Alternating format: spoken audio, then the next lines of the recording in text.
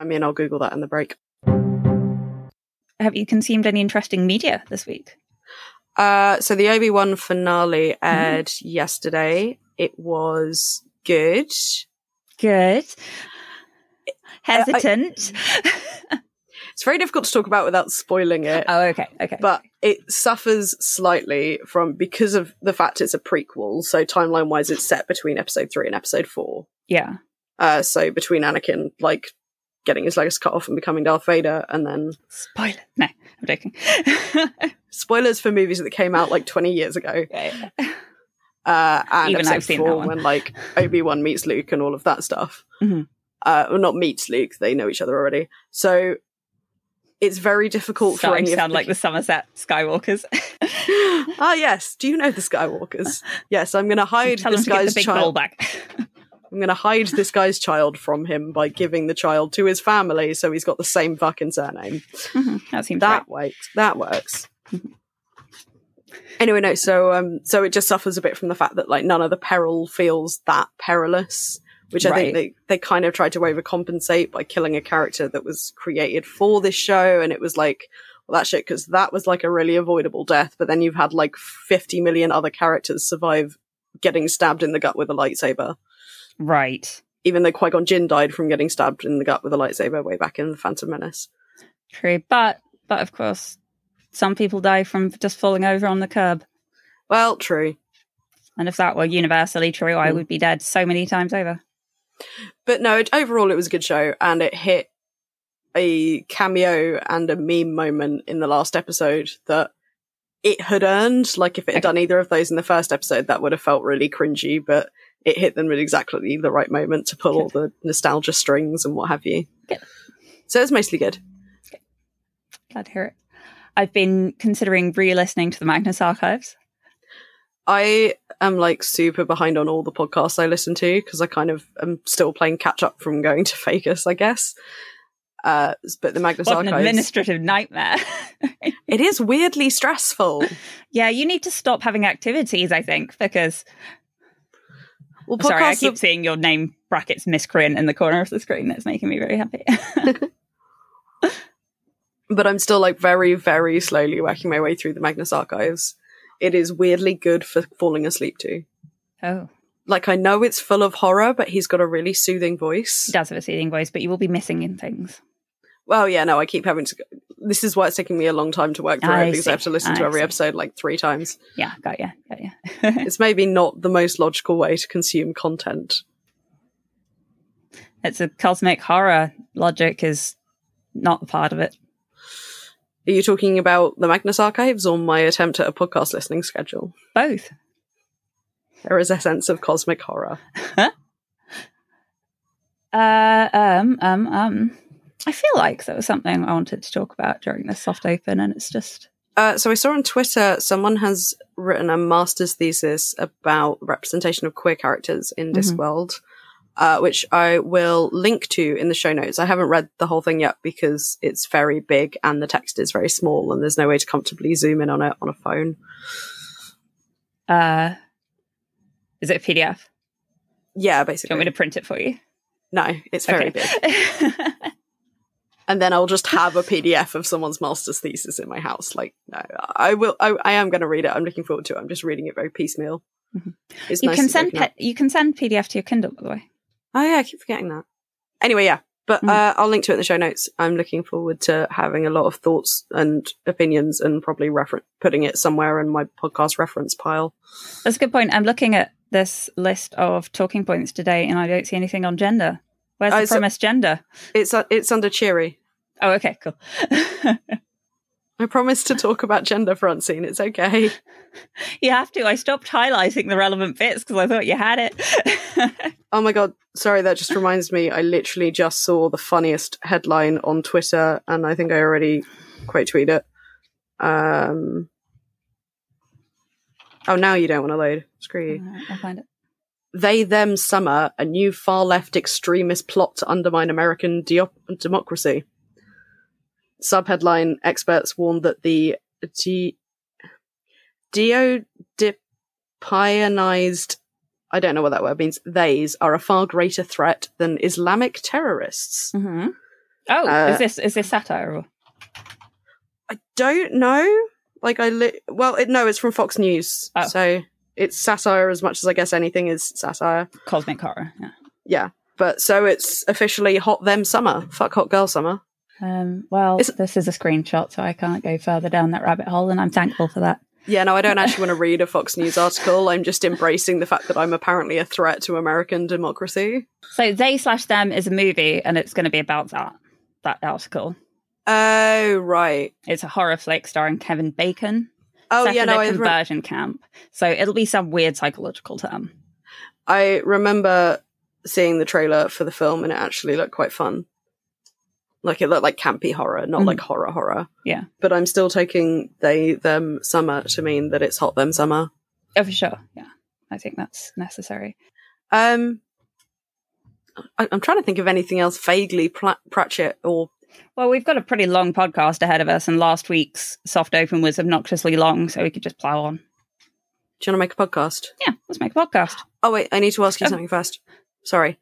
Do you want some Twinkies for the room? I will break up with you. Okay. Am I the arsehole? No, I'm not. I know this. I don't need to ask Reddit. That was the last time, I promise.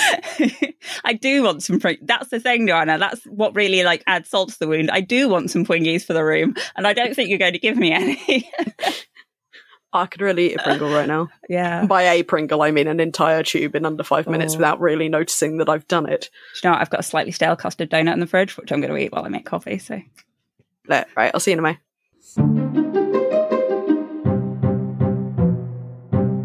Hello and welcome to The Tree Shall Make Ye Fret, a podcast in which we are reading and recapping every book from Terry Pratchett's Discworld series, one at a time in chronological order. I'm Joanna Hagan. And I'm Francine Carroll. And this is part 3 of our discussion of The Fifth Elephant. The climax. The climax, the dramatic conclusion. The third act. The denouement. Where we look at... Note on spoilers, however, before we crack on, we are a spoiler-light podcast. Obviously, very heavy spoilers for the book The Fifth Elephant. We will be announcing who done it. But we will avoid spoiling any major future events in the Discworld series, and we're saving any and all discussion of the final Discworld novel, The Shepherd's Crown, until we get there, so you, dear listener, can come on the journey with us. Running in your underpants through deep snow. Yep. I know this is a slight repeat on the last one, but I feel it's important to mention the underpants. It is very important we all take a moment to picture Sam Vimes and his underpants. I can't, Joe, I don't have the emotional capacity to develop a full crush on another fictional character ever since John Sims. I thought you already fancied Vimes. It's kind of a platonic love. Oh no, I'm just into it. Right. But I guess I'm getting old enough now that it could turn into more, but as I say, I've got limited emotional depth. Well, I'm also quite deeply in love with Lady Sybil, so it would be like a throuple thing. Oh no, you made it bad. Just I hate the word throuple. I can't. I'm adding it to the list. I don't understand why it's used when trio is a perfectly good word that it exists. But is it me being bigoted against polyamory if I ban throuple? Considering no one takes our banned word list particularly seriously, as far as I know, the word leatherous is still out in the world. I know, but I don't want you to feel persecuted. We would like to reassure our listeners that we are totally okay with polyamory. Just that word's kind of weird. Yeah, just say trio. It's fine. Yeah. Or triad. Triad's a good one. Triad's pretty good. Triad has mafia vibes, though, right? Yeah. Anyway, we're staying on track this week, Francine. Okay. Listeners will never know how off-piste we went last week. Some will. Patreon listeners got most of it. I really didn't do a lot to the video. I don't usually. Sometimes if we've gone particularly egregiously off track, I will save the video watchers from us, but not this time. Amazing. There was a half-hour difference in the episode. I'm not surprised. Yeah. Listeners, join our Patreon if you want to hear us talk a lot of extra bollocks. It is good. It's not Discworld related, but it does exist in the world. Right, follow up.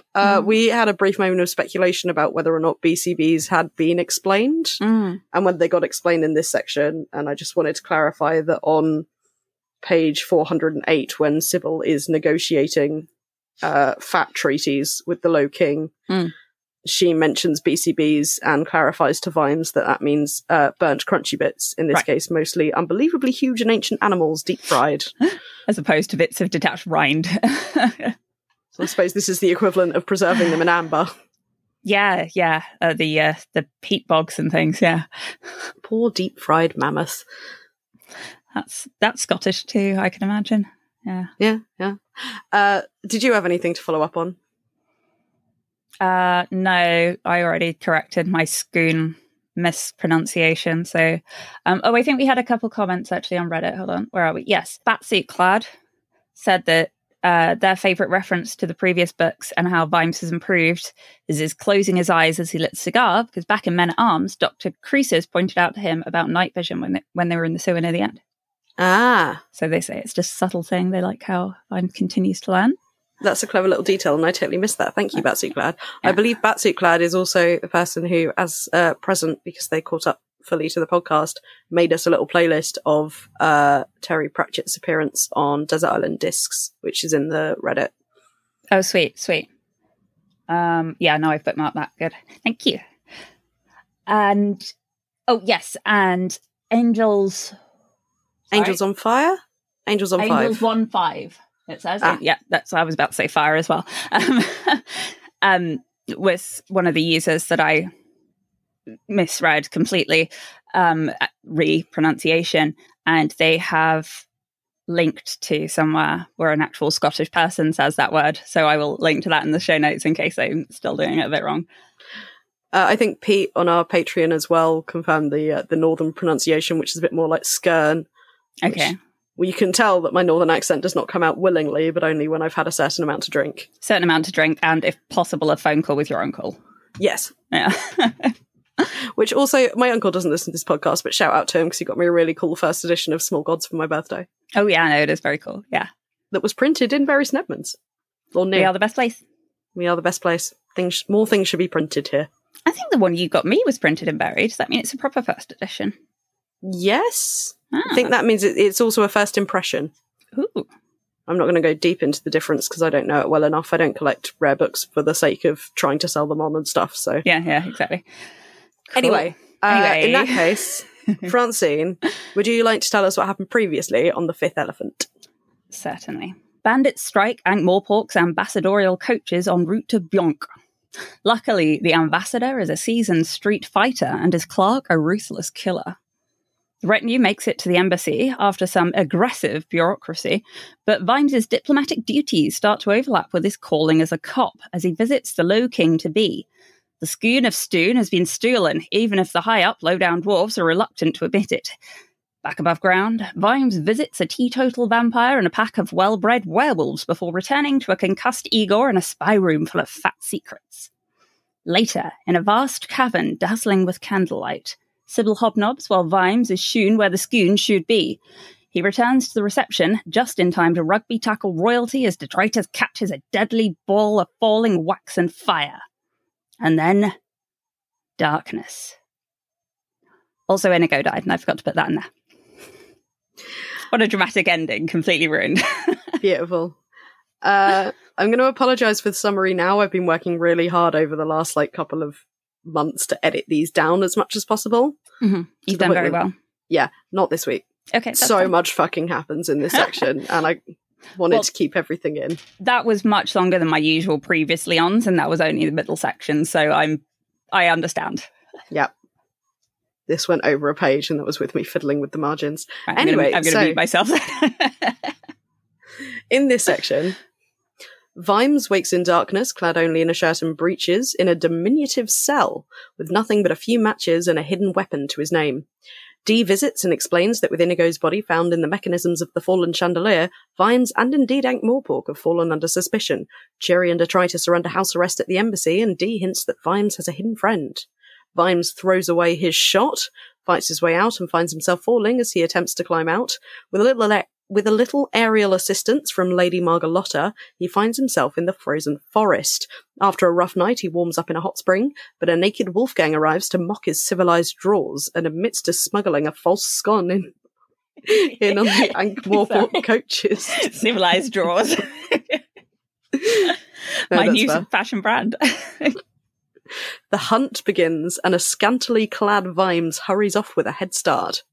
Meanwhile, in the city, Nobby mans the picket lines, and Vetinari enjoys the quiet life as both the police and the populace realise that Vimes might just go spare.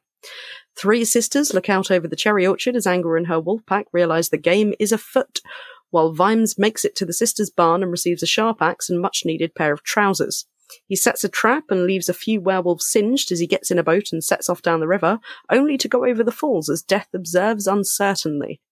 Trapped in a tree, Vimes and Wolfgang exchange words as Wolf admits to killing Sleeps and Skimmer. As the sun sets and Vimes fights his way out of the tree, Carrot intercedes. The wolves chase off the werewolves and Angua catches up the commander as they warm up by the fire. They start sledding back to the embassy, pausing only to grab what they can from the Clax Tower. Back in the city, Colin crunches sugar cubes alone, while on the sled, Vimes realises there is no stolen scone. They sneak back into the embassy, and Tantony's unhappy, but it's Ankh-Morpork soil he's standing on, and Vimes sees red when he hears Sybil's with Baroness Seraphine. At Wolf Hall, Sybil breaks out when she starts hearing shouts, and Detritus blows the bloody doors off and then some as Angua stands up to her mother. A fight breaks out on the bridge as Tantony takes a wolf to the chest, Carrot takes a beating from Wolfgang, Gavin leaps into the fray, and Gaspode goes for the soft spot, sending all three over and into the river. Fuck me, that was difficult to summarise. You did very well. Thank you. As Detritus gets Tantony and Carrot to the closest Igor, and Vimes claims the counterfeit's gone from Seraphine, Gaspode meets death but lives and sends out the howl for the dearly departed Gavin.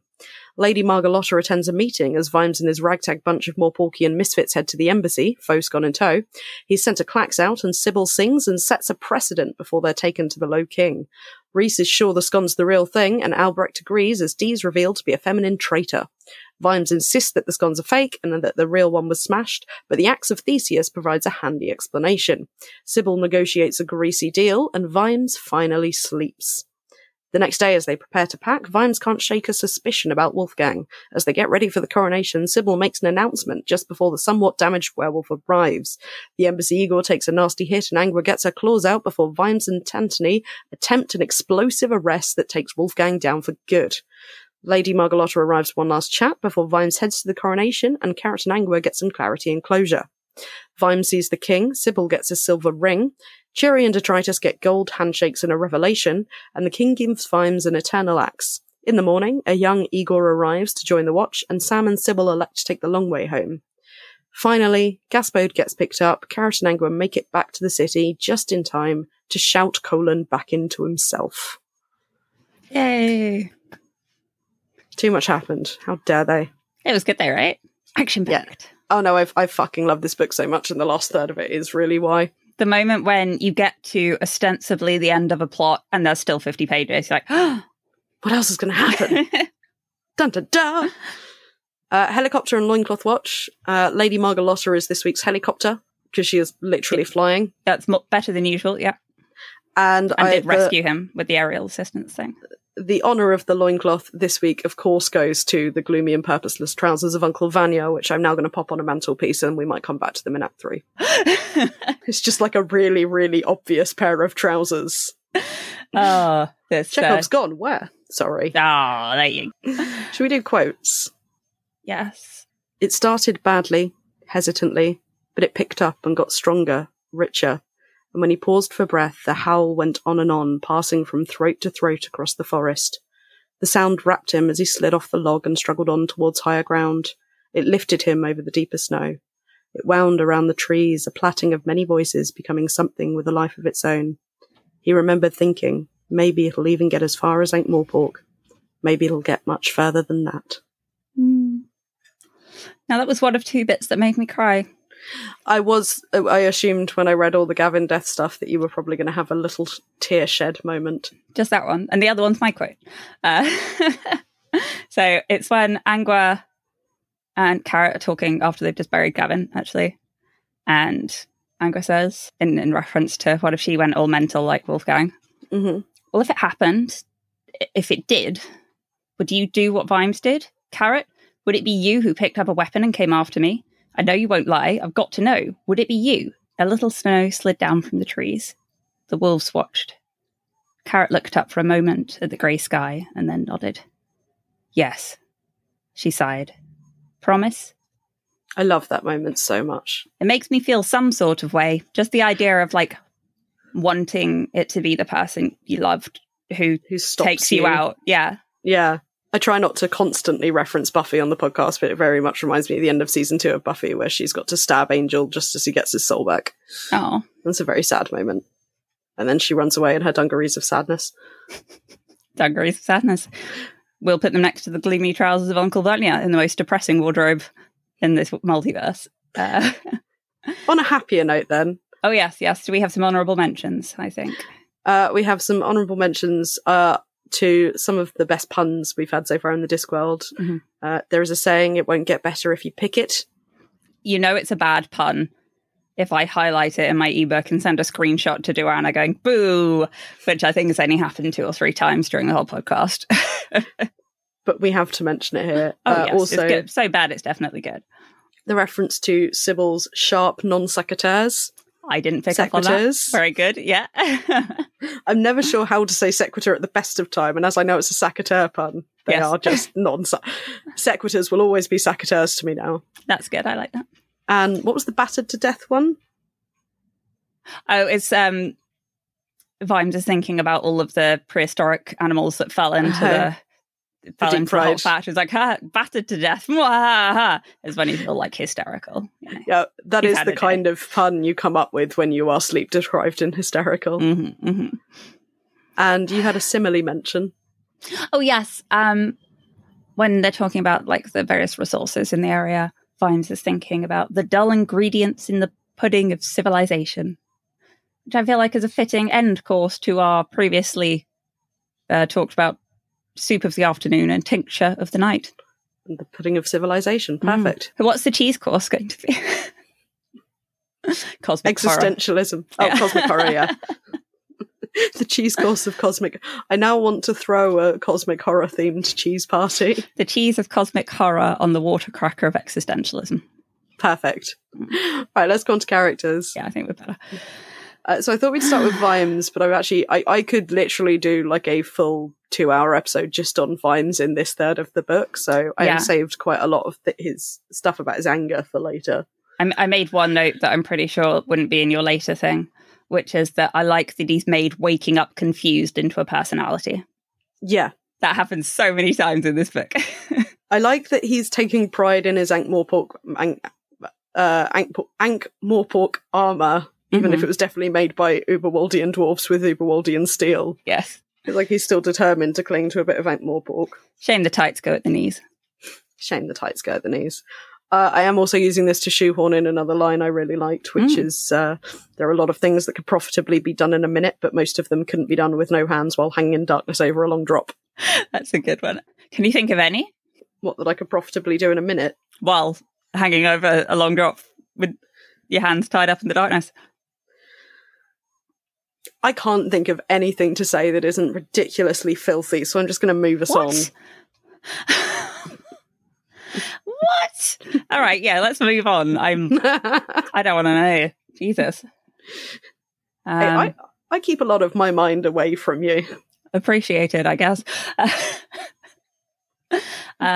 Who was next? We've got Sybil. Oh, no, I had a couple of other Vimes moments I really liked. One of which is his, again, taking a bit of Ankh-Morpork pride in the national sense of humour.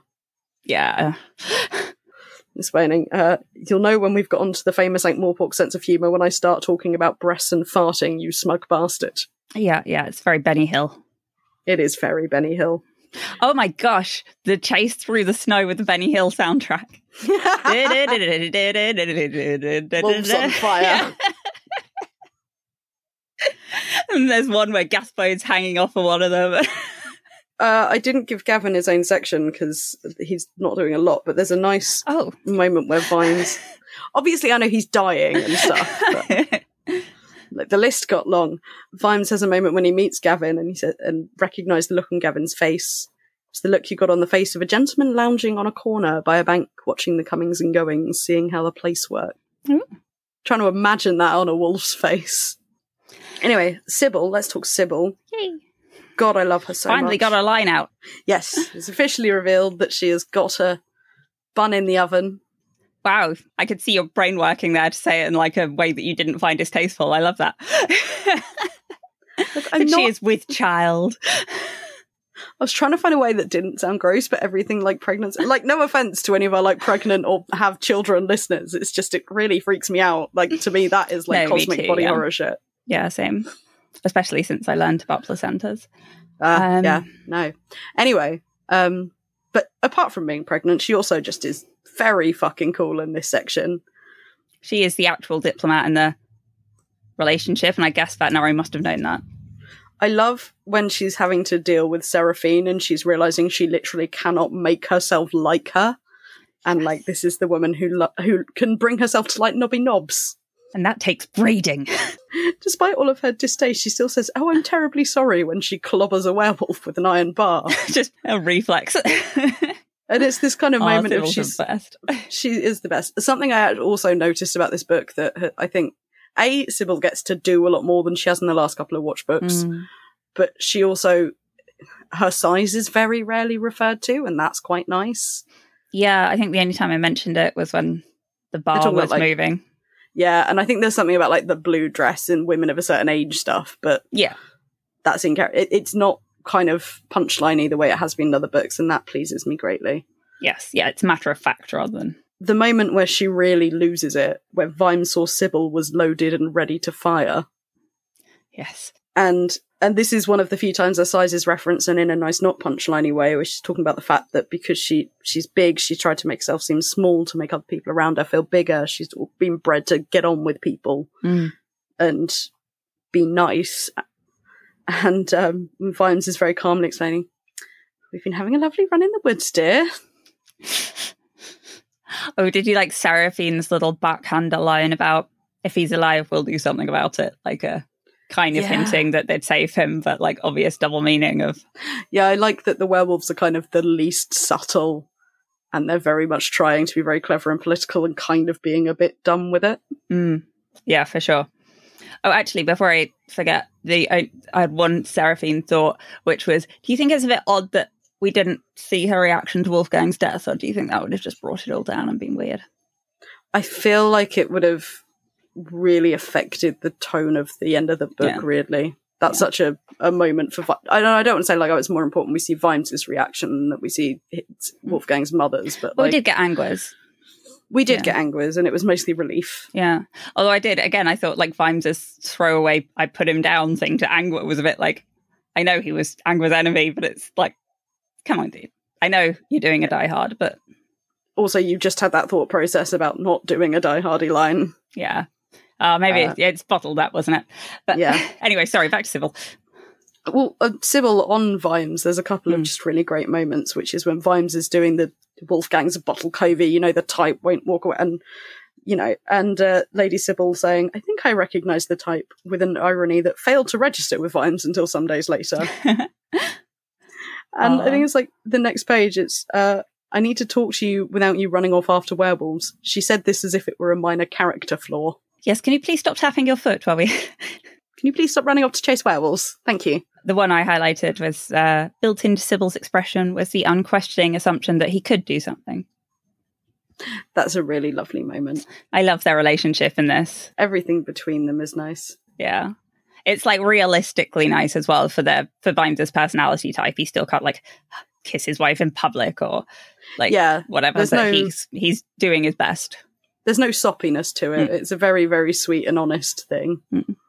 It makes me happy. Cool. And then are we moving on to Churi? Yeah, let's talk about Churi. Because I had some feelings. This is a moment that almost made me cry. It's the moment right at the end where they're getting ready to go to the coronation, and she's wearing trousers and she's dressed like a normal dwarf, or normal. Traditional, as Vimes says, ordinary dwarf clothes, trousers and everything. And he's kind of reassuring, like, you can wear whatever you want. Yeah. And Churi's response is, yeah, I can. I don't have to wear a dress, and I shouldn't wear it just because people don't want me to. And obviously it's a bit complicated, but it's really, really relatable. Like, obviously just comparing it to my own life, but, when I started figuring out I was non-binary, I sort of felt this urge, like, oh, God, well, I've got to start, like, presenting really androgynously. And then realised, like... It's not very you. It's not very me. Like, I'm still going to present femme because that's the body shape I've got. I'm not going to try and change the body shape because we worked very hard to stop having those mental thoughts. And it's just the aesthetic you like and you're good at. Like, also, I look hot and I really like looking hot. Yeah. And it's a big moment of the, non-binary people don't owe you androgyny. Feeling like you relate to a certain gender identity, whether it's Chiri's. It's not transness, but it's definitely parallel a realization. To. Yeah. Yes, just because I'm female, yes, all right, lipstick and mascara maybe, or something that maybe feminizes it a bit, but I don't have to go the whole hog every time. Yeah. Especially if I'm not doing it because it's what I feel comfortable in. I'm doing it to be reactionary. Yeah. And the fact that realization kind of comes about after Dee's moment. Yes. Of this, why should she be allowed to? That was so. Yeah, I've put Sherry and Dee next to each other for a reason. But I like that Sherry, through the entire book, Rhys has only used her proper pronouns and not in a derogatory way. And then has the little hint at the end as well that she might actually fancy the name of Sherry's dressmaker. And kind of going on to Dee as well, never doesn't use the correct pronouns. The moment Dee has her admittedly very fraught coming out moment, the restarts referring to her as she. Yeah. But yeah, those were my big gender feels, is that I very much see myself and Cherie in that very specific moment of, I don't have to do it that way. Although I would fully support you if you decided you wanted a large flowing beard. I mean, if I could grow a beard, all bets would be off. I look so hot with a moustache. It's ridiculous, but they're really uncomfortable. Yeah. If I can find it, I'll link it in the show notes. And then you have to drink everything through a straw. And if I want to drink beer with a moustache, the whole thing. We won a joint Miss Movember pub award one year. Do you remember? Oh my God, we did. Yeah. I don't think I've got a photo of me with a moustache, but I've got a photo of me that night. I've got a photo of me from, I think, the first New Year's we spent together wearing a corset, a small top hat and a moustache. Yeah. I feel like that was the year Spotty had to get us into our outfits. Mm-hmm. I love that picture. Anyway, so yeah, Dee. Dee. Oh, dear. Oh, Dee. There's a telling moment. I don't know if we talked about Dee's name last week, actually, did we? And I wondered if it's meant to be kind of a reference to John Dee. That was the only, Dee I could think of. John Dee. He was Queen Elizabeth I, astronomy kind of guy. Oh, okay. There's lots of somewhat fictionalized history that he was trying to uncover the Philosopher's Stone because she wanted to keep living. And do you know if did you manage to think of any round world equivalents to ideas taster? What's the synonym there?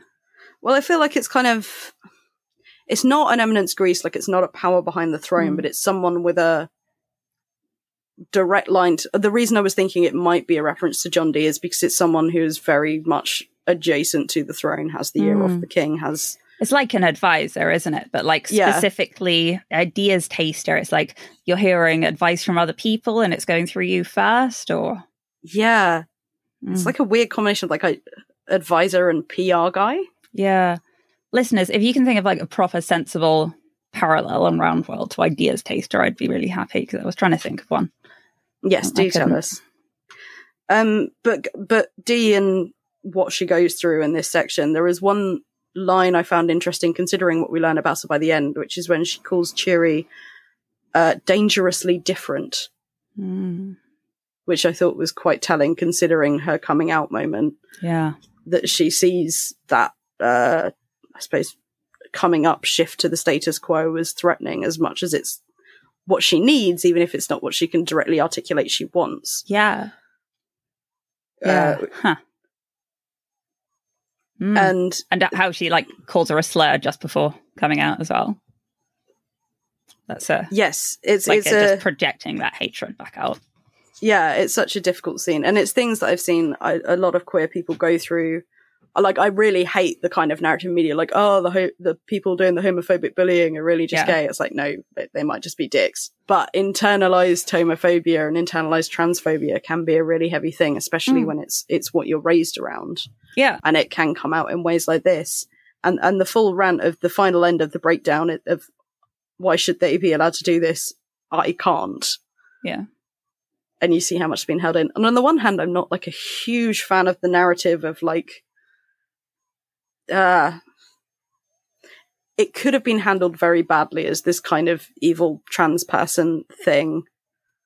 And there's been like really, really bad transphobic media. Like, the best example I can think of is like, one of the Ace Ventura movies. There's a character that's trans and she's very much the bad guy because she's the evil trans lady that used to be a man and hates herself because of it.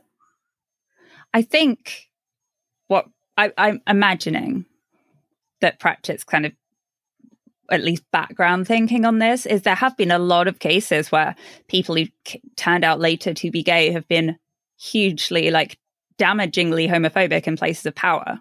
Yes. No, absolutely. So, yeah. I'm not saying that's what Pratchett's doing. I'm saying it. No, I know. Yeah. It's hard to go past this without pointing that out as like a common badly handled narrative. J.K. Rowling's alter ego, also horrible transphobic bollocks. Oh, yeah. Like even more out there than her normal ego. Yeah. Her pen name is the name of the guy that helped come up with conversion therapy. Yeah, cute. Yeah.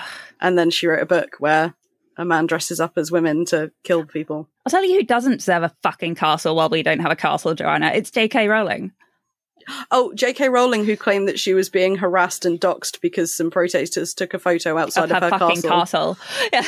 that, like, it's listed on fucking Wikipedia that she lives there. I think you can do tours. Anyway. Yes. I mean, not that I'm saying we would be the next deserving people on a list. I'm saying... like, we deserve a castle more than J.K. fucking Rowling. Yeah. Anyway, should we move on? Yeah, sorry. Should we talk about the Low King? Yeah. Fucking dark moment. Like, he's kind of willing to do some nasty psychological torture. Oh, yeah. Which bit are you thinking of particularly? When he's got Dee's hands on the stone and Dee thinks, like, it's going to start burning, and he's very calmly asking the questions and starting with questions about Iron Axe and Bloodhammer and this kind of rote learning thing. And then switches and where it goes, and who gave the order to kill the craftsman in Ankh-Morpork, and doesn't change his tone or his expression. A very clever writing bit, though, because it's a great demonstration of how powerful the scone is, even though Dee knows it isn't real. And so, like, the fact of the fake still being the truth is a nice little, real violent reinforcement of it. I've held back so far, but now I get to very quickly say, Parabelief, my favourite theme that Pratchett uses is Parabelief. Oh, I haven't heard that in ages. Well done, Joanna. Very excited to be here, even if it's during a psychological torture scene. I can bring up Parabelief right at the end of the show as well, if you like. Oh, I've got a little chunk. Okay, cool. Got a little chunk of belief for you. Little chunk of belief in the, is it a burnt crispy chunk? I feel like it's a nice, sausage, well baked. It's a well baked chunk. Anyway, God, okay. No, I'm so sorry. I'm so sorry. I think that was my fault. So the Low King, Rhys Reason, any more on well, we've them? Got the whole... Shall I go them for now? I think maybe them. Ambiguous, maybe them.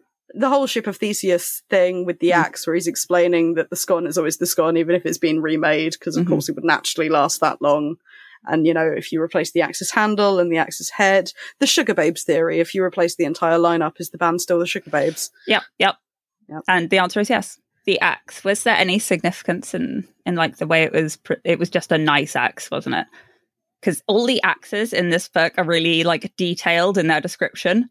And so I was trying to look for hidden meaning, and I think he just likes describing axes. I feel like there's kind of a hint of, you know, these are fantasy parodies, and there's a bit of Lord of the Rings to it. I feel like the dwarves are the closest Lord of the Rings parody. Yeah. Like, elves go off in a really different direction, and obviously humans are very multifaceted, but the dwarves with the mines and the beards and the lack of obvious women and the axes, because you do need a mining axe. Slight tangent to Brooklyn Nine-Nine. Watch the episode where Rosa's going through all the weapons she has in her house, and like to Amy, and she's like, "What, don't you have an axe? Every woman should have an axe." And now I feel like I need an axe. I'm not sure if we have one. We've got machetes, chainsaws, all of that, but I'm not sure if we have an axe. You have got like a whole machete cupboard. I'm not sure you need an axe. Actually, I was about to say I'd be more confident with an axe than a machete, but that's not true. I tried log splitting. Yes, you did. I'm not very good at it, but there is something really satisfying about standing there with a massive axe, but it's also kind of terrifying, like you're really trying to make sure you keep your legs out the way in case you miss. Yeah, I wouldn't enjoy it. There's a whole subgenre in TikTok of like hot people cutting wood. Yeah. I know. Okay, yeah. They do end up on the lesbian side of it as well. Yeah. Anytime I get onto any kind of thirst TikTok, it immediately takes me to the lesbian version of the thirst TikTok. Me too, though. I don't...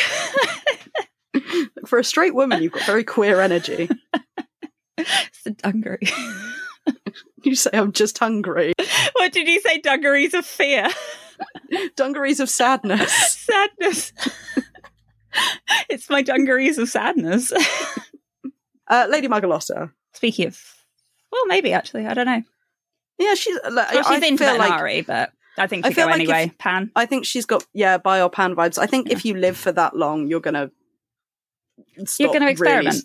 Yeah, you're going to play around. Yeah. Embrace the smorgasbord of... No, right, we're going to stop there. Good, well done. Because I'm not really sure where it was going to end. Like the full smorgasbord of gender. Oh, okay, of gender, right. Yeah. I thought you were going to say of sexual possibility. That would have been a much better sentence. Smorgasbord of sexual possibility. There we go. Title of my sex tape. Yes. Jinx, you owe me a Coke. So she rescues Vimes and Wolfgang.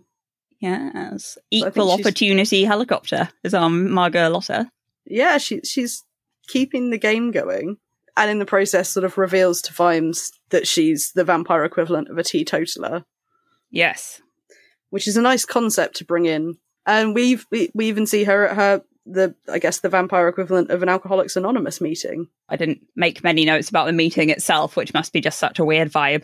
I mostly marked the meeting because we get her full name. In the short form, anyway. Oh, yes. Lady Margalotta Amaya Katerina Assumpta Christina von Uberwald. Which, she's von Uberwald, and so are the werewolves. Which I feel like I don't know how the von title works in Roundworld, but I feel like it's something like of, isn't it? So it's more location-based than surnamey. Yeah. What's the Russian author you like? Tolstoy. The very famous one, Tolstoy. There's a musical version of one of his books. Oh, Natasha Pierre and the Great Comet of 1812. Yeah, hold on. I've not listened to the soundtrack of it. I heard it was really good. Obviously, it's a shame it got closed. Oh, did it? Oh, yeah. There's COVID. No, there's a. I'll see if I can find the hobby drama post on it because it was like a whole big thing involving Dear Evan Hansen winning a lot of Tonys over that musical, which is terrible because Dear Evan Hansen's a really bad show. I am very willing to yuck anyone's yum there. No, it's bad.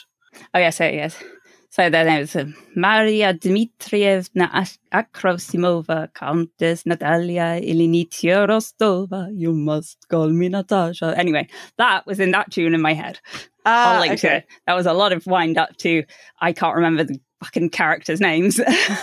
Well, they're long names. Sofia Alexandrovna Rostova. I hope you enjoyed the Hamilton reference that went in the summary. I did do a finger gun, which listeners won't pick up on because I muted myself, but because usually my finger guns are outrageously loud. I had to choose between a reference to not throwing away my shot or do an M reference. So if you've only got one shot, this is your this opportunity comes once in a lifetime.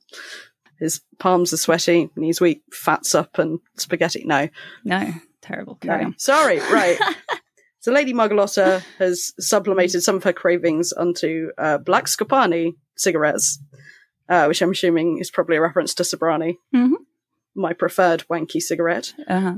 But I just want to put a pin in something she says, because we'll come back to this later. She says to Vimes, "You're good at anger. You save it up for when you need it." Okay. I like that. Anger is a resource. Pinned. And then, fucking Wolfgang. Fucking Wolfgang. Beautiful bit of description at one point. Steam was rising off Wolfgang. He shone in the torchlight. The blonde hair across his shoulders gleamed like a slipped halo. Yeah. I do like that line. That's a nice bit of simile. Do you think he did oil himself up a bit? Absolutely, yes. Yeah. He could probably justify it by saying, like, you rub grease over yourself to keep warm in the cold, right? And if he's going to be naked all the time. But really, he does it because it makes his muscles look shiny. But this concept of, like, this game, this hunt, and Angle kind of justifying it with, well, Father did it, but it was, people got their start from it, and he played by the rules. Yes.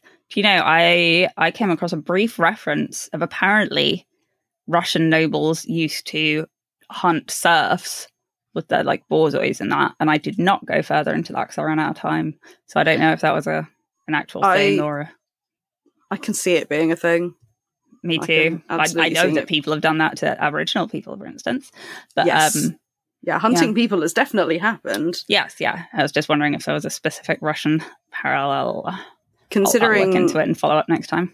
What was that? There was a podcast I listened to that talked about like specifically what serfdom was as opposed to say being a servant or a peasant. Oh, it was You're Wrong About when Dana Schwartz came on to talk about Catherine the Great. They went into in great detail like what it meant to be a serf. So if you're interested in that, listeners, I'll link to that in the show notes as well. There's also a good, I think, Behind the Bastards episode where they go into that for the less faint of heart, I must say.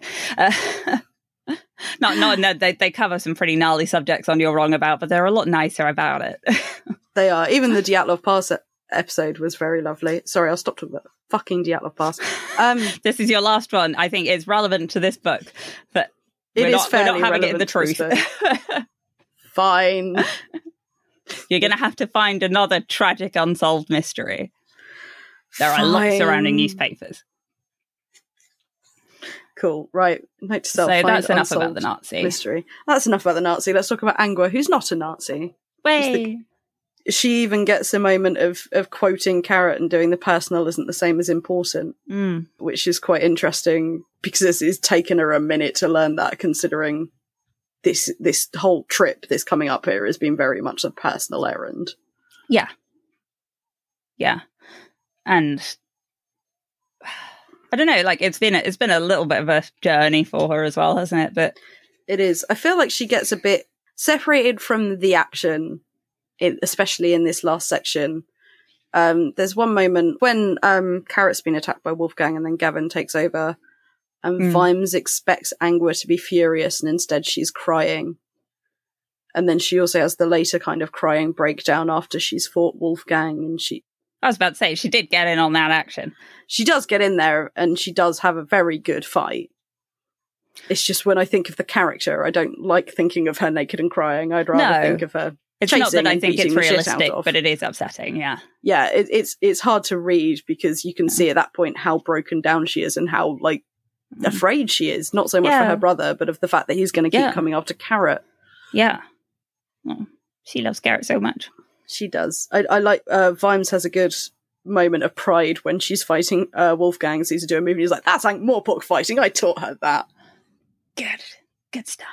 I really like his sense of pride in her, like as a policeman, but also just as a person that he knows and has worked with. Absolutely. Yes, and although he's like super awkward about it, he's not so awkward. He won't pick her up off the floor and comfort her. Yeah, when she's like naked and crying. Yeah, he's a good boss to her. I'm not going to go so far as to say he's a good boss, but he's a good boss to Angua. And Sybil's great there. She immediately picks Angua up and kind of takes over in the way that only Sybil can, which is very practical caring. You'd want to be looked after by Sybil if you were crying, wouldn't you? Because she's not the kind of person who's going to make it worse by being like, oh, head tilt. But yeah, Angua eventually does decide to come back to Ankh-Morpork, mostly thanks to your quote, Carrot's promise that he will be the one to take her out if she needs to be taken out. We were working up to it with every time she cried, I think, because it was just so clear how much she loved Carrot, and she wouldn't let him say it. But no, but she wanted it to be acknowledged and be out there. The moment she kind of seems to just comfortably be very back in her skin the moment they walk back into the watch office. Yes. Because different world. Her home. Yeah. It's her home and it's her world much more than Uberworld ever is now, and I'm very happy for her. And yeah, that takes us neatly on to Carrot, who gets one last good moment right at the end of the book. Yes. the wolf fight. Oh, yes. And I think that's a really important moment for Angua as well, because it's not just that he would, it's that he could. When she sees him taking out the lead wolf and basically doing a Gavin, he bites the back of the neck and does almost the same perm. And he's learnt so fast from, like, the one mistake he made throwing a stick for Gavin. Yeah. He knows not to treat them like dogs. He knows how to establish his dominance, and he knows how to leave them in a comfortable position where Eats Wrong Meat can still be in charge while Carrot's not around. Yeah, his near-death experience was like just really jarring, wasn't it? Because he's so invincible in almost all these situations. To see him like fall down. I remember like thinking because the first time I read this was probably, I think it was around the time I just read the first Game of Thrones book. Ah, yes. And bear in mind, the TV series was out by that point. I hadn't been spoiled on the TV series, but I knew it was a big name playing this main guy. So like, of course he's not gonna, oh no, he's dead. I remember that being such a big shock that I then got into this relation.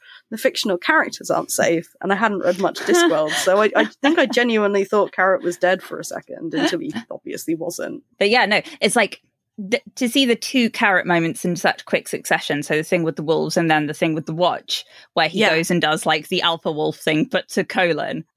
Oh, it's a great moment. On your feet, Sergeant, am I hurting you? I ought to be. I'm standing on your beard. Which is like as unnatural coming out of him as biting a wolf is, but he just knows how to deal with people in situations, even when, I think maybe he's finally learning to, as Angua puts it, slide the claw out. But it's good to see that side of Carrot. And he sort of goes back to nice Carrot, where he calmly says, you know what, this is my fault. This is my fault. I left you in an uncomfortable position. And it is kind of his fault. Yeah, no, it is. As I said previously, the admin here has been atrocious. I understand it from Carrot's point of view here what he had to do, but the fact that we're not more fail-safes put in place is a failing of everybody involved. I think part of the issue was Cheery and Detritus being gone as well. And now I want to read a book that's just Cheery and Detritus left in charge of the watch. Because, like, what a little buddy cop I smell a sitcom. It would be such a good sitcom. It would be very 90s. We'd need, like, the whole, like, opening montage shot of Cheery, like, doing a thing, then looking at camera, like, oh, you. Oh, you. Ruby would be there as, like, the disapproving wife every now and then when a hijink happens. I fucking, like, laughs and applause when Nobby walks in the room, especially if he's wearing, like, a woman's outfit. Woo!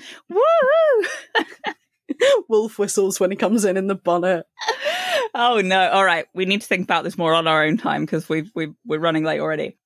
We're still not even through all the characters. Thank God we've not got locations. I left out locations this week. I think we've got enough to be getting on with. Tantony. Captain Tantony of the Bonk Watch. Yeah, I know where Tantony's name's from. Oh. It's a shortened form of the name of Sir Anthony the Abbot. Mm-hmm. And from there, you get the phrase Tantony Pig, which is the smallest pig of the litter, which I imagine is the reference here. Oh, that's sweet. Yeah. But yeah, he's not happy. He's not because happy. He's not happy. He's been told that things happen in a way that aren't how he saw them, and he's kind of thinking... He's not having a bar of it. No, because that's not how it happens in Ankh-Morpork. My Lord Vimes would arrest anyone, they said, which is, he did go and arrest a battlefield, so... He did. He's got precedent. God, how much of those paperwork piles do you think were just left over from Jingo? Yeah, do you know what? Vimes might not be as cross as they think he might. I think he'll secretly be quite pleased. Yeah.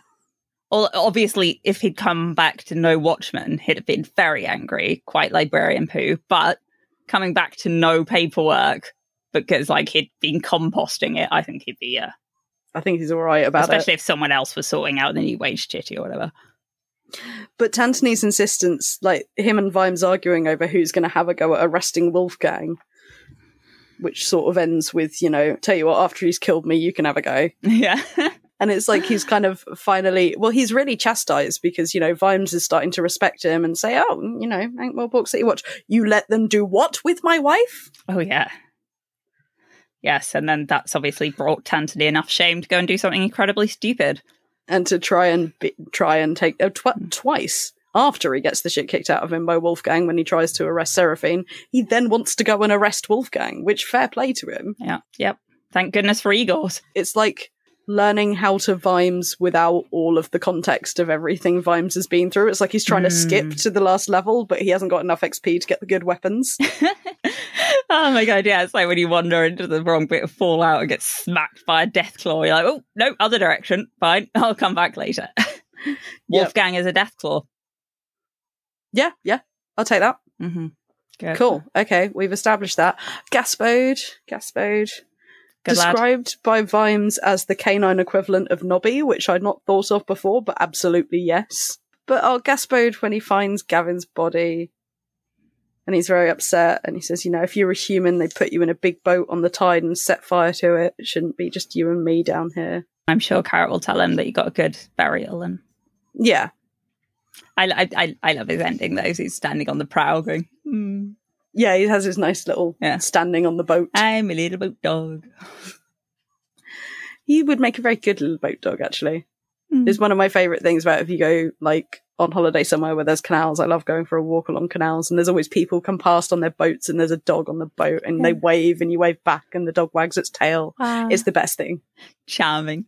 And yeah, Colin, I just wanted to bring up, because not charming. Colin is not charming. We already talked about him getting kind of shouted back into himself, which we found the cheat codes for Colin, I guess, but you've really got to be able to do that tone of voice. But the moment where he's on his own, and the watch house is slowly cooling down. Yeah. Oh, the chair's creaking, yeah. His hand went down to the desk and came back automatically while he looked straight ahead. There was the crunch of a sugar lump being eaten. And that switch into passive voice for that last sentence. Best whodunit revelation in all of literature. I'm saying it now. I'm planting my flag. Yeah. Fuck you, Poirot. But the way it goes into passive to kind of indicate that he's not really aware he's doing it. Oh, yeah. Smart. That's such a clever little writing. Pratchett's quite a good writer, really, isn't he? Yeah. Huh. Yeah. We picked a good one for this, yeah. Yeah. And then Nobby, I just love for his panicked explanation of trying to explain how the strike happened. We see Fred kind of, and then he got all sort of, and then next thing you know, he was setting Falter, and then he wouldn't come out, and then he nailed up the door, and Mrs. Fred came and shouted at him through the letterbox, and most of the lads have gone off and got other jobs. And now there's just me and Dorfel and Reg and Washpot, and we come here turn about, and we shove food through the letterbox for him, and that's it, really. Yeah, it's satisfactory. Yeah. I liked his moment with Bettinari, where Bettinari's like, I gather you have withdrawn your labour. In your case, I'm sure this presented a good deal of difficulty. I love that Veterinary scene because it's very much like he's clearly, this isn't Veterinary being threatening. This is Veterinary actually really quite happy with what's happening right now. Amused. And just sort of looking forward to seeing it all play out. It's nice to, because Veterinary is very controlled, I think secretly he's enjoying the possible little bit of chaos that's going to come up. Yeah. Whereas knowing in his heart of hearts that because everybody's shit scared of Vimes, it's not going to go too far. Yeah, like he says to Drumknot, like, crime's down. Everyone is fully aware that Vimes will go spare. Yeah. I love the phrase go spare as well, because I only see it in the Discworld book specifically referring to Vimes. Yes. It's Feet of Clay when Nobby's being offered like the kingship and he's like, but Vimes will go spare. A thought that had been nudging Nobby for some time chose this moment to besiege him once again. Mr. Vimes is going to go spare. He's going to go mental. You can just see the glaze coming over his eyes, can't you? As that comes back and he's like, no, okay, right, get on with it. And then lastly, just a quick hi to young Igor. We haven't really talked about the Eagles much in this book. Obviously, R.I.P. Embassy Igor. Yeah, although he'll be back, it sounds like. In the fullness of time, what goes around comes around. But young Igor's got a big jar full of noses, a rabbit covered in ears, and a pocket full of dreams. The rabbit covered in ears thing, there was like a science thing. Well, there was a science, yeah. Some scientists did a science. There was a mouse with an ear on its back. It wasn't an ear, though. Like, it wasn't, like, transplanted. They made, like, a biodegradable scaffolding and, like, grew the ear on it. Oh, right. Okay. Yeah. Yeah, because that was quite a long time ago, wasn't it?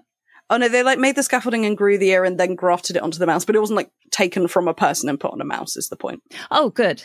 Yeah. And I don't think the mouse could hear through the human ear on its back. Oh, good. I don't think it was wired up to the relevant canals. His little nose is on legs. Makes me very happy. Me too. Also, it's referred to as bioartificing, which made me laugh twice earlier when you were talking about how much you hate the phrase biohacking. He's a bioartificer. Artificer. I enjoy it in the context of Discworld and a young Igor inventing new Igor-related technologies. I don't enjoy it in the real world when it's used in diet articles like biohack your metabolism to lose 10 pounds fast. Yeah. I can lose 10 pounds fast by not closing my wallet properly, and I don't have to fuck about with nonsense like biohacking. Sorry. Two Alison. things. It means two things. It means two things. That was a pun or a play on word, listener. I feel like we should probably take a little break. Little bits we liked. What little bits do we like? Oh, I don't know. Wolves? I do like wolves. Wolves are actually... wolves are one of my absolute favourite animals, but they've been totally ruined by, like, bros. Oh, I thought you were going to say by fleeces with wolves on. Because disagree, well, yeah, I kind of like those. I like them. I don't like a lot of people who wear them. Yeah, you are obviously an exception. It's really funny though. I don't wear them. Well, no, but if you did wear one, I would support you in that choice. It's true. Is they have a wolf enclosure at one of our closest zoos, and I went to the zoo with my sister and her little boy, and totally forgot that she is terrified of wolves and can't walk through that bit. How did she develop that phobia? They watched Peter and the Wolf at like nursery, and it was a creepy animation of it. Like she can't hear the music, the Peter and the Wolf music, which I can never remember off the top of my head without like getting really freaked out. So I totally forgot she's terrified of wolves, and we got to the wolf enclosure and I went running in to see the wolves, and she was just stood outside like. Bear in mind, this is the sister who less than 5 minutes before was when I went into the tiger bit and was like, oh my god, it's eating a massive chunk of bloody meat right now, came running in to see. Of course, then the little boy had a bit of an upset when he realised he wasn't allowed to go and cuddle the puppies. I'd be upset too. Yeah, no. I'm quite upset that I can't go and cuddle wolves. Yeah. There is a thing somewhere where there's like it is a wild wolf population, but there's a cabin you can stay in and the wolves are friendly enough that you can actually go and sit out and be around the wolves and they'll come up to you and you can pet them. Sandy Toksvig did it on like a travel show, and there's a really lovely video of her getting to like cuddle a wolf. But in real life, listeners, you shouldn't do that. Sandy Toksvig does live in a fantasy realm. Yeah, Sandy Toksvig, not entirely. She is some form of fae, I think. Yeah. Anyway, did you find a fun wolf fact? Because I nearly forgot to look them up. Yeah. So Homo homini lupus, which is the wolf's lot's motto, maybe? Our family motto, yes, sorry. Homo homini lupus, a man is wolf to other men. Or man is wolf to man. The idea of it is, it's like references situations where people have been predatory, kind of, that kind of thing. But a variation of the proverb appeared in the play Asinaria by Plautus, which I think he's one of those. No, Roman, yeah. But anyway, it's lupus es homo homini non homo cum calicit non novit. Which has been translated as man is no man, but a wolf to a stranger, which I think makes more sense. Yeah. As a counterpoint, Seneca the Younger wrote Homo sacra res homini, which has been translated as man, an object of reverence in the eyes of man. Basically, it descends into philosophical bickering, as we do quite enjoy, but I don't have time for much more. So, fair enough. What's your wolf fact? Direwolves. So direwolves were a real thing they were like around the times of the megafauna about 13,000 years ago. Mm-hmm. Obviously extinct now. And they're thought of as like an ancestor to the grey wolf. Probably around the same size, but massive bone-crushing jaws. Like they were focused on things like horses and mastodons. Like you wouldn't fuck with them. So it's always been assumed that they were basically big grey wolves. Yeah. And that's where the grey wolf comes from. But in early 2021, scientists revealed surprising results after sequencing DNA from direwolf subfossils.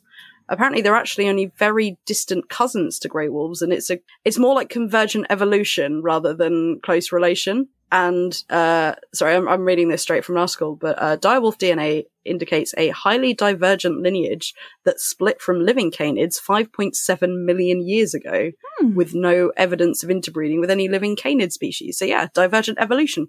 Cool. I like that. That's good. And then if you want more wolf facts, listeners, Joanna's going to do a rabbit hole on wolves on our Patreon at some point reasonably soon. Probably early next month. Yeah. Yes, werewolves in pop culture. Look forward to that. So the Marquis of Fantea. Mm-hmm. Have I written down the wrong fucking page? No, I haven't. Sorry. My page numbers are all over the place because I kept putting 3s where there should be 4s. This is a footnote, so it's this idea of the Marquis of Fantea rules of fighting that Carrot attempts later on in the book. The Marquis of Fenteya got into many fights in his youth, most of them as a result of being known as the Marquis of Fenteya. Wrote a set of rules, what he termed the noble art of fisticuffs, which was mostly a list of places people weren't allowed to hit him.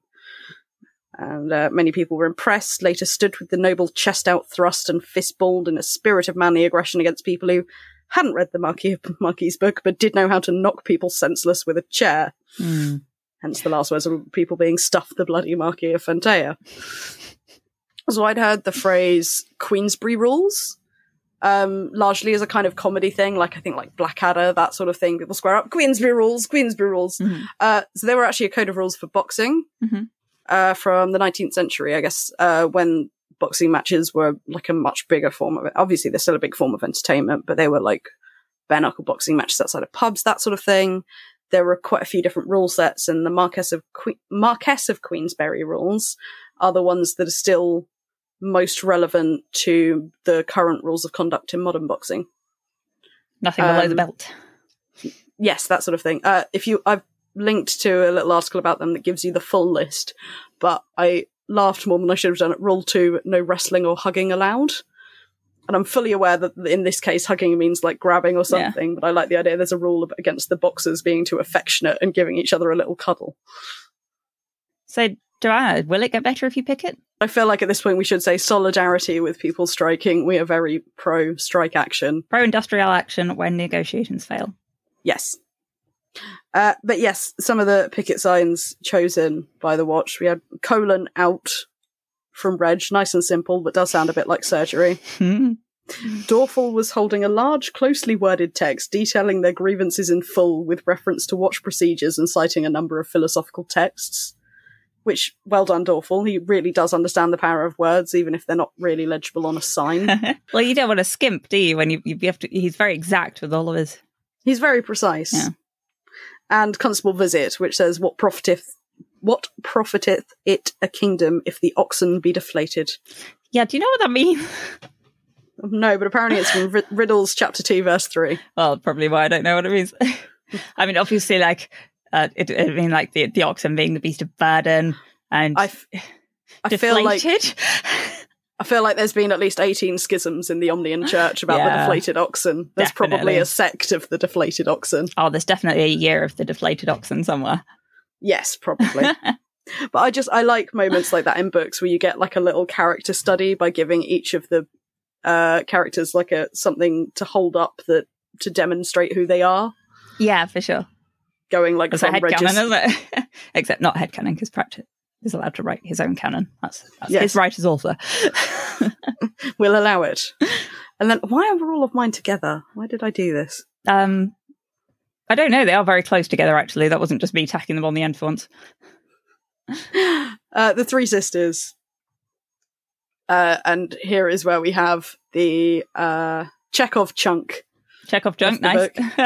So there's kind of three Chekhov plays being two Chekhov plays being referenced here. They're looking at a cherry orchard. So Chekhov did have a play called The Cherry Orchard. In fact, I believe that was 1903. That was his last published play. Yeah. There's kind of a theme to Chekhov's work that it's all very ennui. It's all very wistful. It's all very dissatisfaction with life as it is, and nothing really gets better by the end of the book.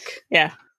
Which is done here in a fun comedy way. So the main one being referenced is obviously the play The Three Sisters. Yeah. Published in 1901. It's about three sisters with a very unhappy life and a younger idiot brother who marries a dickhead. And yes. They all dream of going back to Moscow, but especially Irina, the youngest, because they were all happier then. The thing is about Chekhov is he saw his works as comedies, and a lot of the directors didn't. And so he got into huge conflicts with people who insisted on making the actors play it straight. And he was like, no, it's funny. It's funny. Yeah, it's funny because... Look at how sad he is. Well, part of the comedy comes from the fact that these people are so endlessly dissatisfied. Yeah. And that there is nothing that could be done to make these characters happy. I find it funny, although I think Pratchett does the comedy better, but that maybe just because I'm not Russian enough. Something's always going to be lost in translation. Yeah. I did find some nice quotes, though, from the Three Sisters. And this is the opening scene, which is what's being parodied with them looking out over the cherry orchard. And Olga, the eldest, is saying, this morning I woke up and I saw a blaze of colour. I saw the spring and gladness bubbled up inside my heart, and I desperately wanted to be where I came from in my native land. I feel as if every day my youth and strength have been oozing away drop by drop. The only thing that grows and strengthens is one single dream. And Irina chimes in to go back to Moscow, to sell the house, to finish everything here, and then to Moscow. So yeah, that one's a bit more depressing. We could build a roller skating rink. I love the, trousers were better then. Yes, so the gloomy and purposeless trousers of Uncle Vanya. Sorry, I didn't say that properly. The gloomy and purposeless trousers of Uncle Vanya. Thank you. I'm not going to do the Chekhov quotes in the accent. And I'm guessing the gloomy and purposeless is supposed to reference the kind of sad ennui of all the Chekhov plays. The Pratchett mentions the trousers, or replies to something about the trousers on one of the forums. Oh yeah, I lost that. It came up in annotated. Which I did screenshot on the first episode and then finally saved it for the right one. Which is just that Uncle Vanya does not include any trousers, and it's featured in the play, and Pratchett says, well, yes, Vimes got them. Has got them. You cannot let me finish a fucking sentence, Joanna. Jesus. Sorry, I was trying to do it at the same time. I thought it'd be funny. I could see you desperately trying to find it before I could finish. Really stressful. I'm the worst. Okay, let's move on. I'll let you say things. Okay. Margalotta, in her meeting, has a kind of inner monologue bit where she's thinking about giving up blood in this case, but addiction in general, which is, he found that what he really wanted was power, and there were much politer ways of getting it. And then you realise that power was a bauble. Any thug had power. The true prize was control. Lord Vetinari knew that. When heavy weights were balanced on the scales, the trick was to know where to place your thumb. And all control started with self.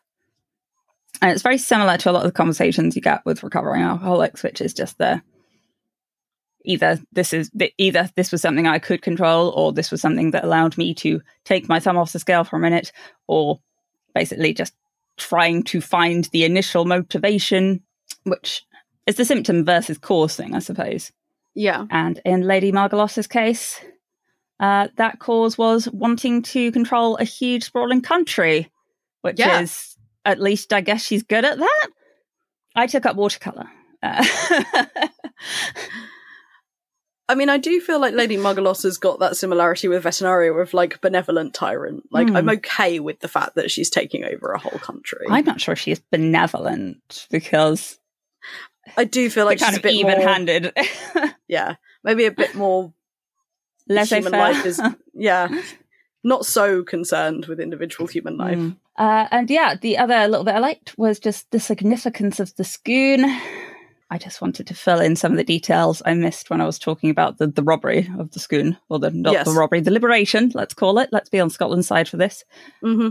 Legends say that the Stone of Scoon, also known as the Stone of Destiny, dramatically, might have been brought by St. Columba to Scotland from Ireland as a portable altar, then turned into a throne, which does show the wonderful malleability, I suppose, of a slab of rock as a continuity piece.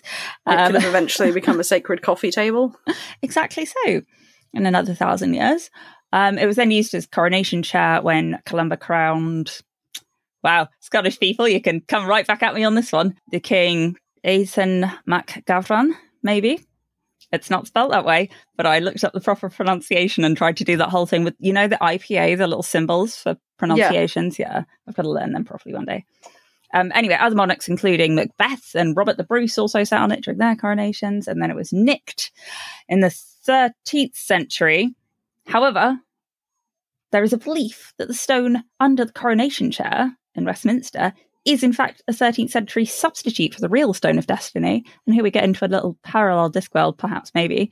The theory goes that monks at Iona substituted the stone, which is described differently to how it looks in some historical accounts, giving it a bit of credence to the theory, maybe, if you really want to believe it, and hid the real one.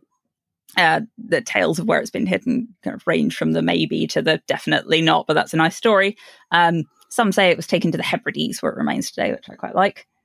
This is called the Westminster Stone Theory. There's a whole wiki page on it I'll link to. Mm-hmm. Whichever stone is currently in Westminster won't be there for long with any luck.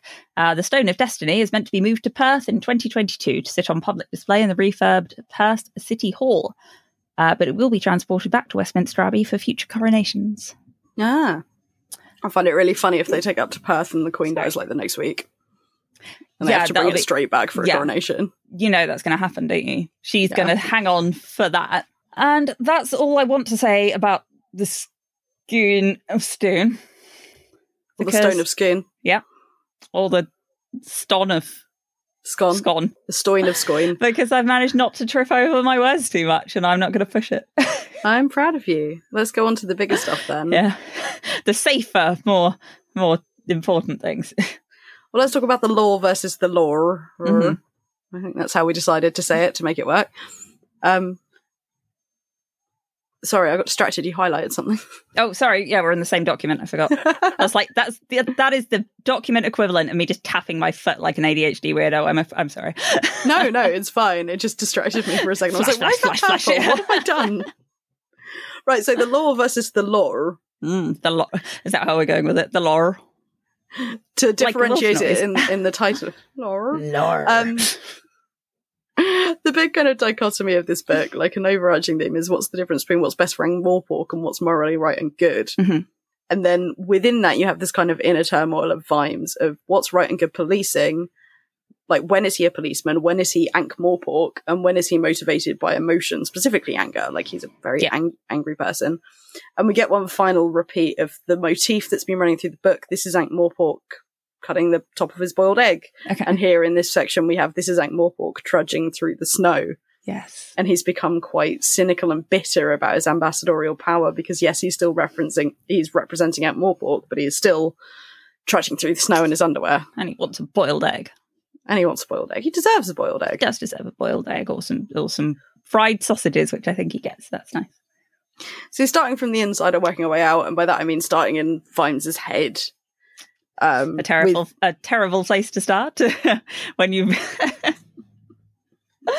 Let's start from the very emotion, and you see this rage building up, and we've seen this before with Vimes. When I think one of the biggest moments is back in Men at Arms when he's holding the gon, and he has to talk himself out of using it.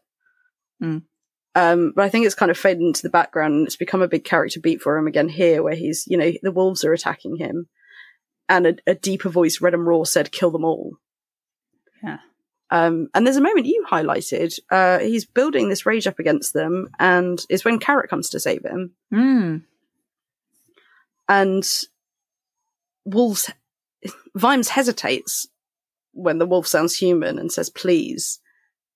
And then, of course, it jumps and Carrot runs it through with a spear. Yeah. And it's Carrot striking the blow that Vimes... And I think there's a difference. Carrot is very comfortable in who he is, even if we don't know who that is. Whereas Vimes is constantly kind of at war with himself and doubting himself. And that's why he hesitates and Carrot can strike that blow that does need to be struck. It's the same with the gon at Men at Arms, right? Yeah. Carrot made the decision for Vimes, which was to not take the shot in that case. But he takes... He threw away his shot. So right back at you. I know you enjoyed the Hamilton. All right, Matt Berry.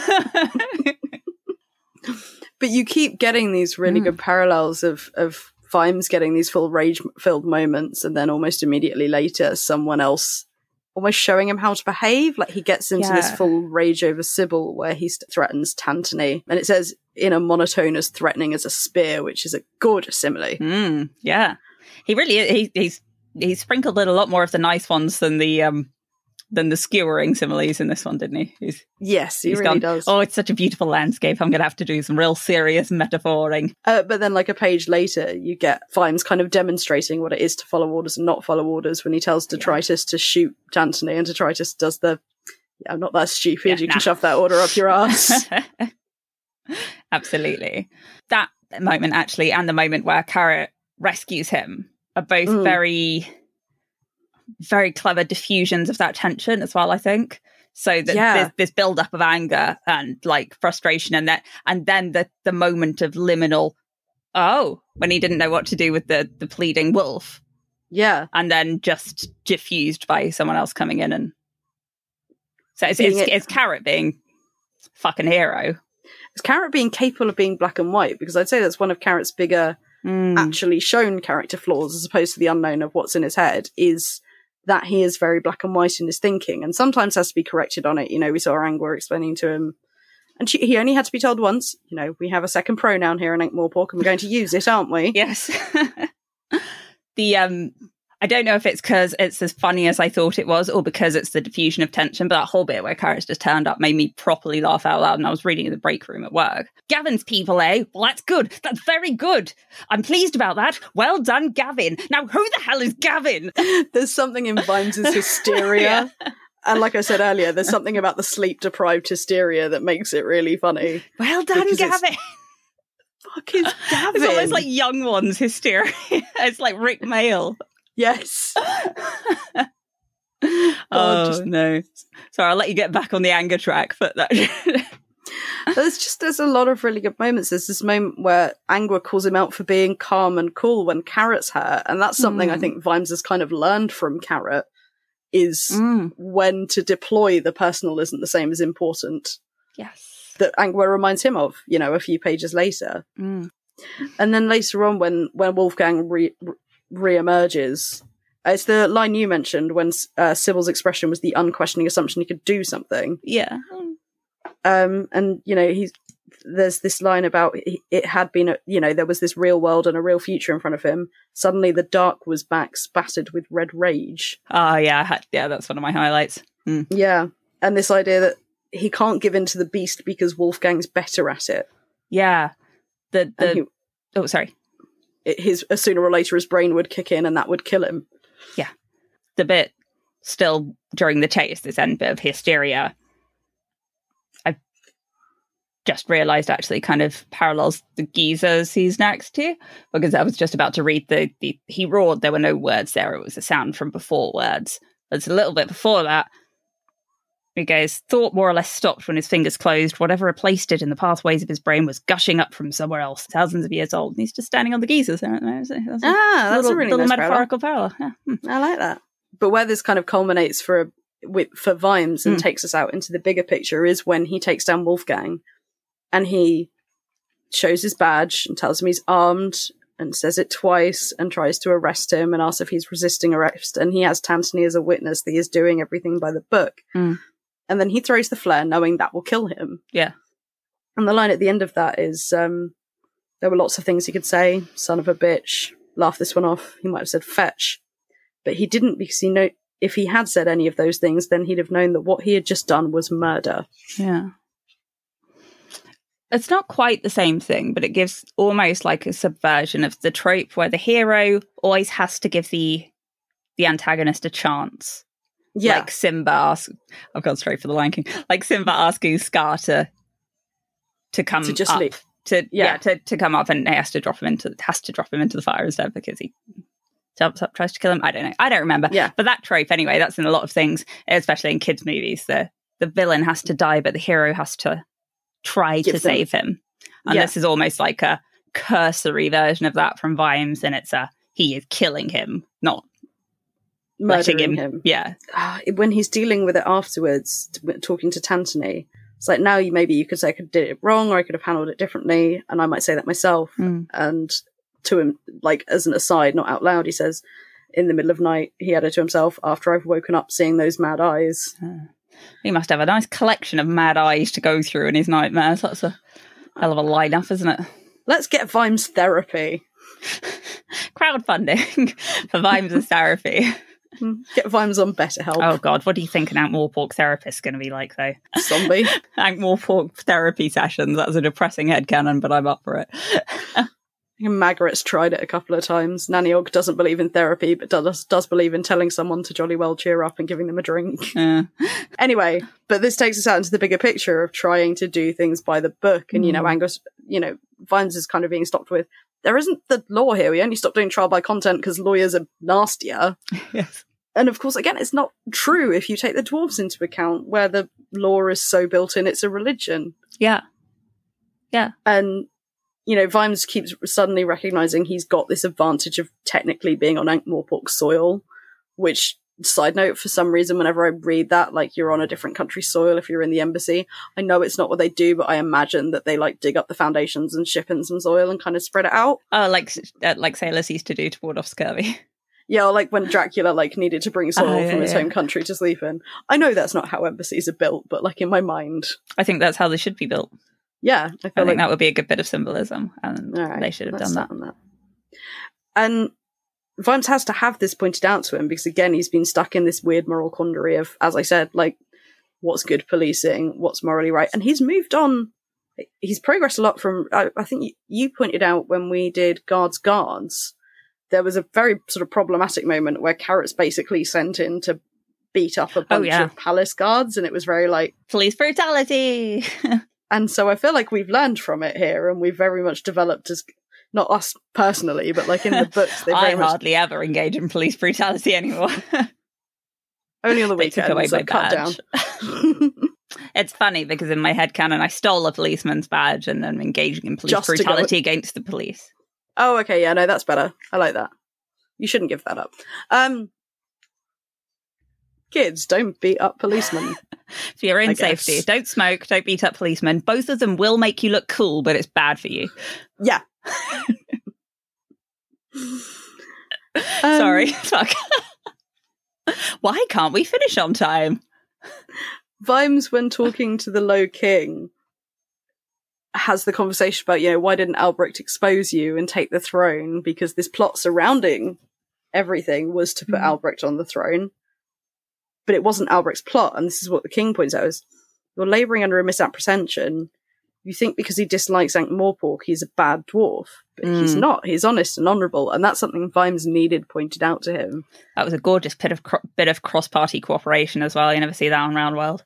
No. The dwarves showing off as better than humans in this, I think. Very much so. But Vimes is very trapped in this moment of the big picture versus the little picture. And Vimes knew he was a little picture man, and he looked for the crimes, that was it. And he knew the difference between big and little crimes, and he's not sort of sure which one has taken place here. And he's sort of frustrated, Dee'll get a few days because she's been naughty, and he's frustrated that because she thought she was committing a much bigger crime. Yes. And that won't be the response to it. And I think it's really powerful in this book to make Vimes have to confront the fact that he is not... He's always known he's not the most powerful. He's gained power, like within Ankh-Morpork, as these books have gone on. But knowing really that he isn't always right, and neither is Ankh-Morpork. And that maybe there are times where he has to... Because the thing of Jingo is that he doesn't keep his head down, he goes and arrests the battlefield. Yeah. Whereas here, he does kind of have to put his head down and accept a couple of things. Yes. Because he recognises he's out of his jurisdiction.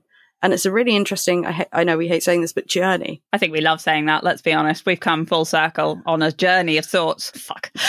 No, I hate it again, it's fine. Carry on. I ruined it for myself. And what brings Vimes finally to being comfortable with his place and everything that's happened is the moment of the coronation. And it's when the king sits on the scone, and he's sort of half expecting it to explode or something, but he knows it's not fake.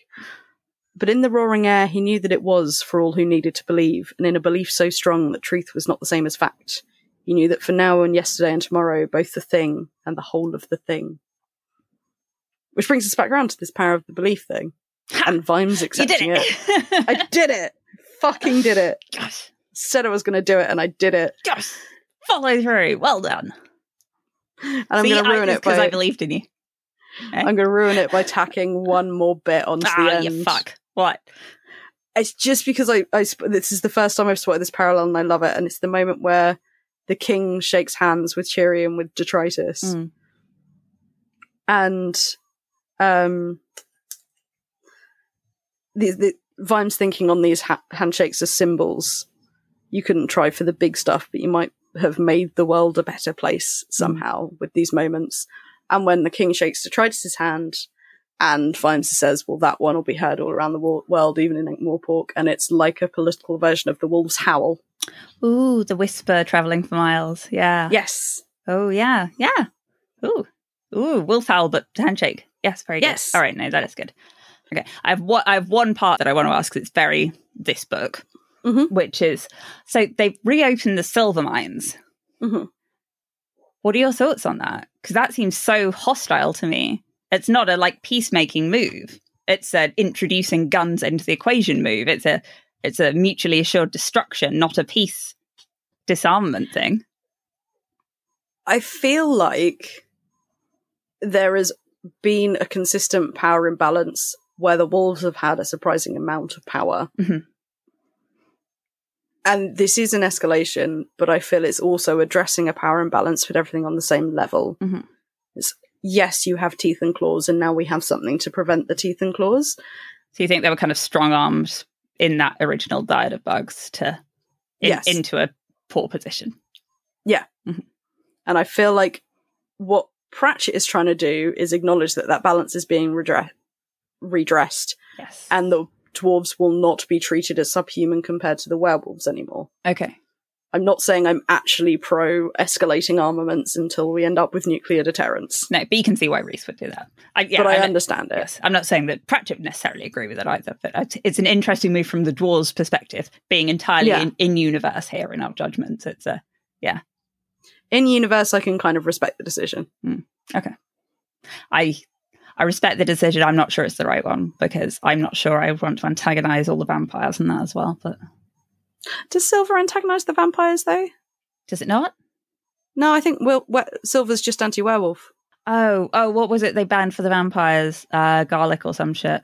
Yeah. It's like this is specifically to beat down the werewolves then. That's that brings a new interesting spin on it, doesn't it? Yeah.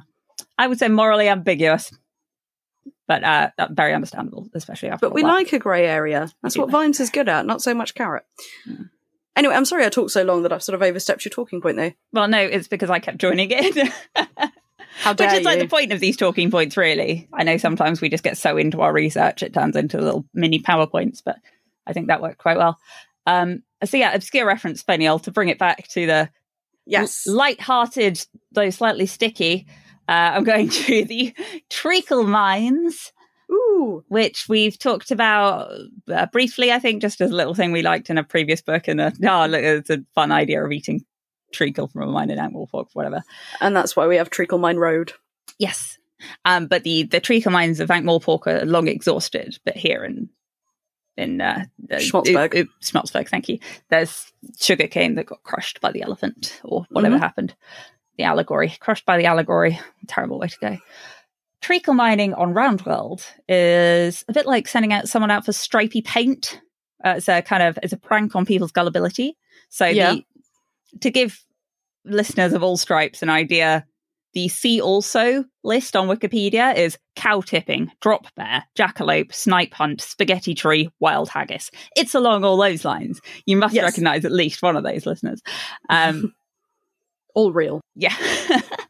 It's referenced in like a lot of literature and things. It's Alice in Wonderland. There's a treacle well that one of them mentions, and Alice is shushed when she doesn't believe it. One of the things mentioned on the wiki page was there was a boarding school that was really mean to all its new boys, but they'd have them stand out every year and wait for the coach that was going to take them to the treacle mine locally. There's a lot of theories as to like why this came about as a thing. Like, could have been a mistake when someone found like a buried vat of treacle or whatever. I think it's just a mean thing people made up, and it's quite funny. Yeah. But one of the like locally ones I quite like was on Dartmoor, on the east side of Dartmoor. There are the remains of micaceous hematite mines. That's a type of iron oxide. It was used in pigment and ink and things, which are known locally as treacle mines because the exposed mineral is quite black and glistening, which is so it's quite fun. There are some treacle mines in England. I wonder how the Ankh-Morpork treacle mine got there in the first place was my little bit of speculation, because if the elephant crushed the sugarcane in the woods and no one was there to hear it, did it? What crushed the Ankh-Morpork sugarcane? Maybe it's just a gradual thing, like a. Well, like oil. The idea is that the elephant falling split the continents and things as well. So I think somewhere in the continent shifting, maybe that would have.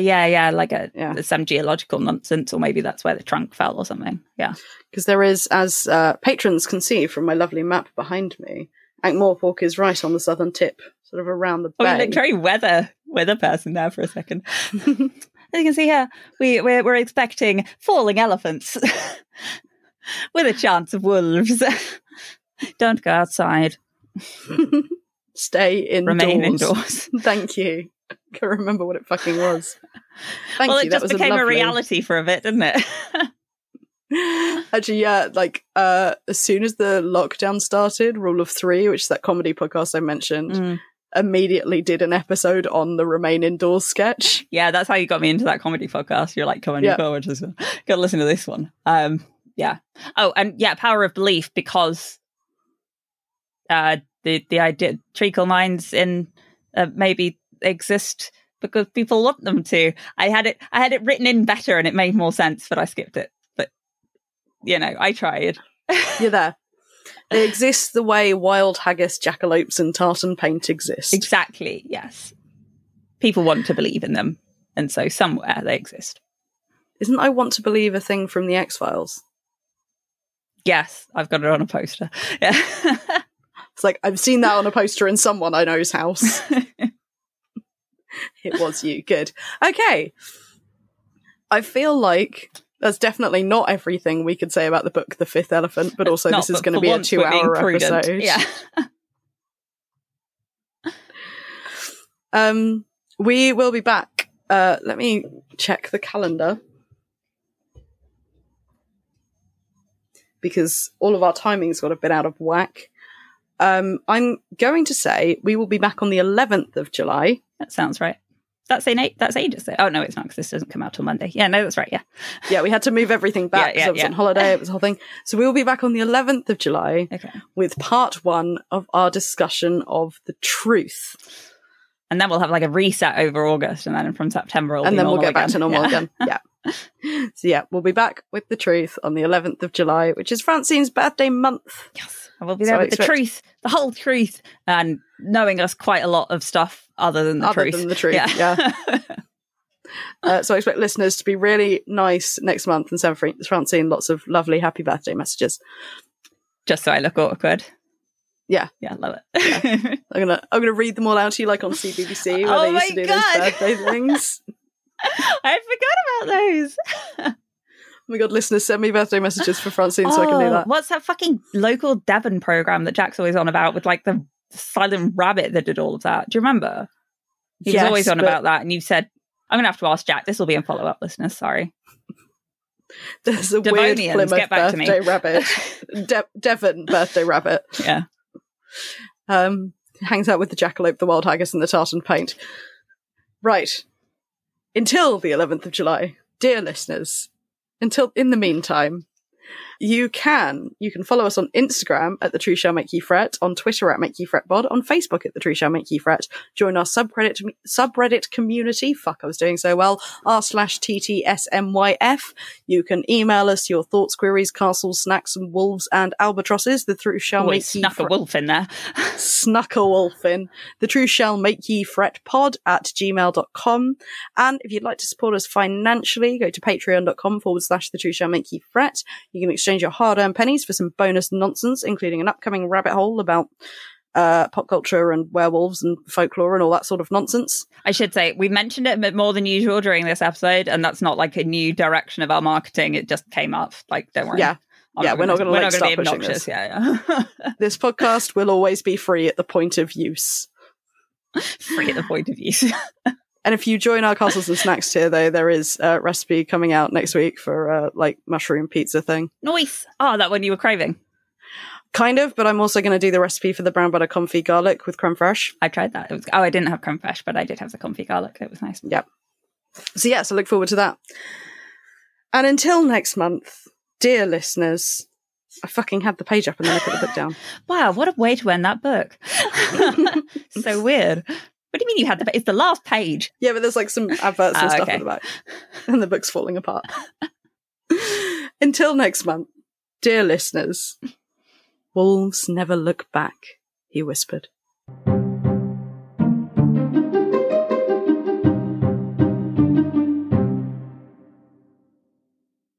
Cool. Right, yeah, I'm sorry that took so long. No, don't it's not be. really my fault, but no, it was both of our faults equally, so we can both be sorry. Yeah. I think that was a good episode, even though it's far too long. I think just release a really long one. Yeah, agreed.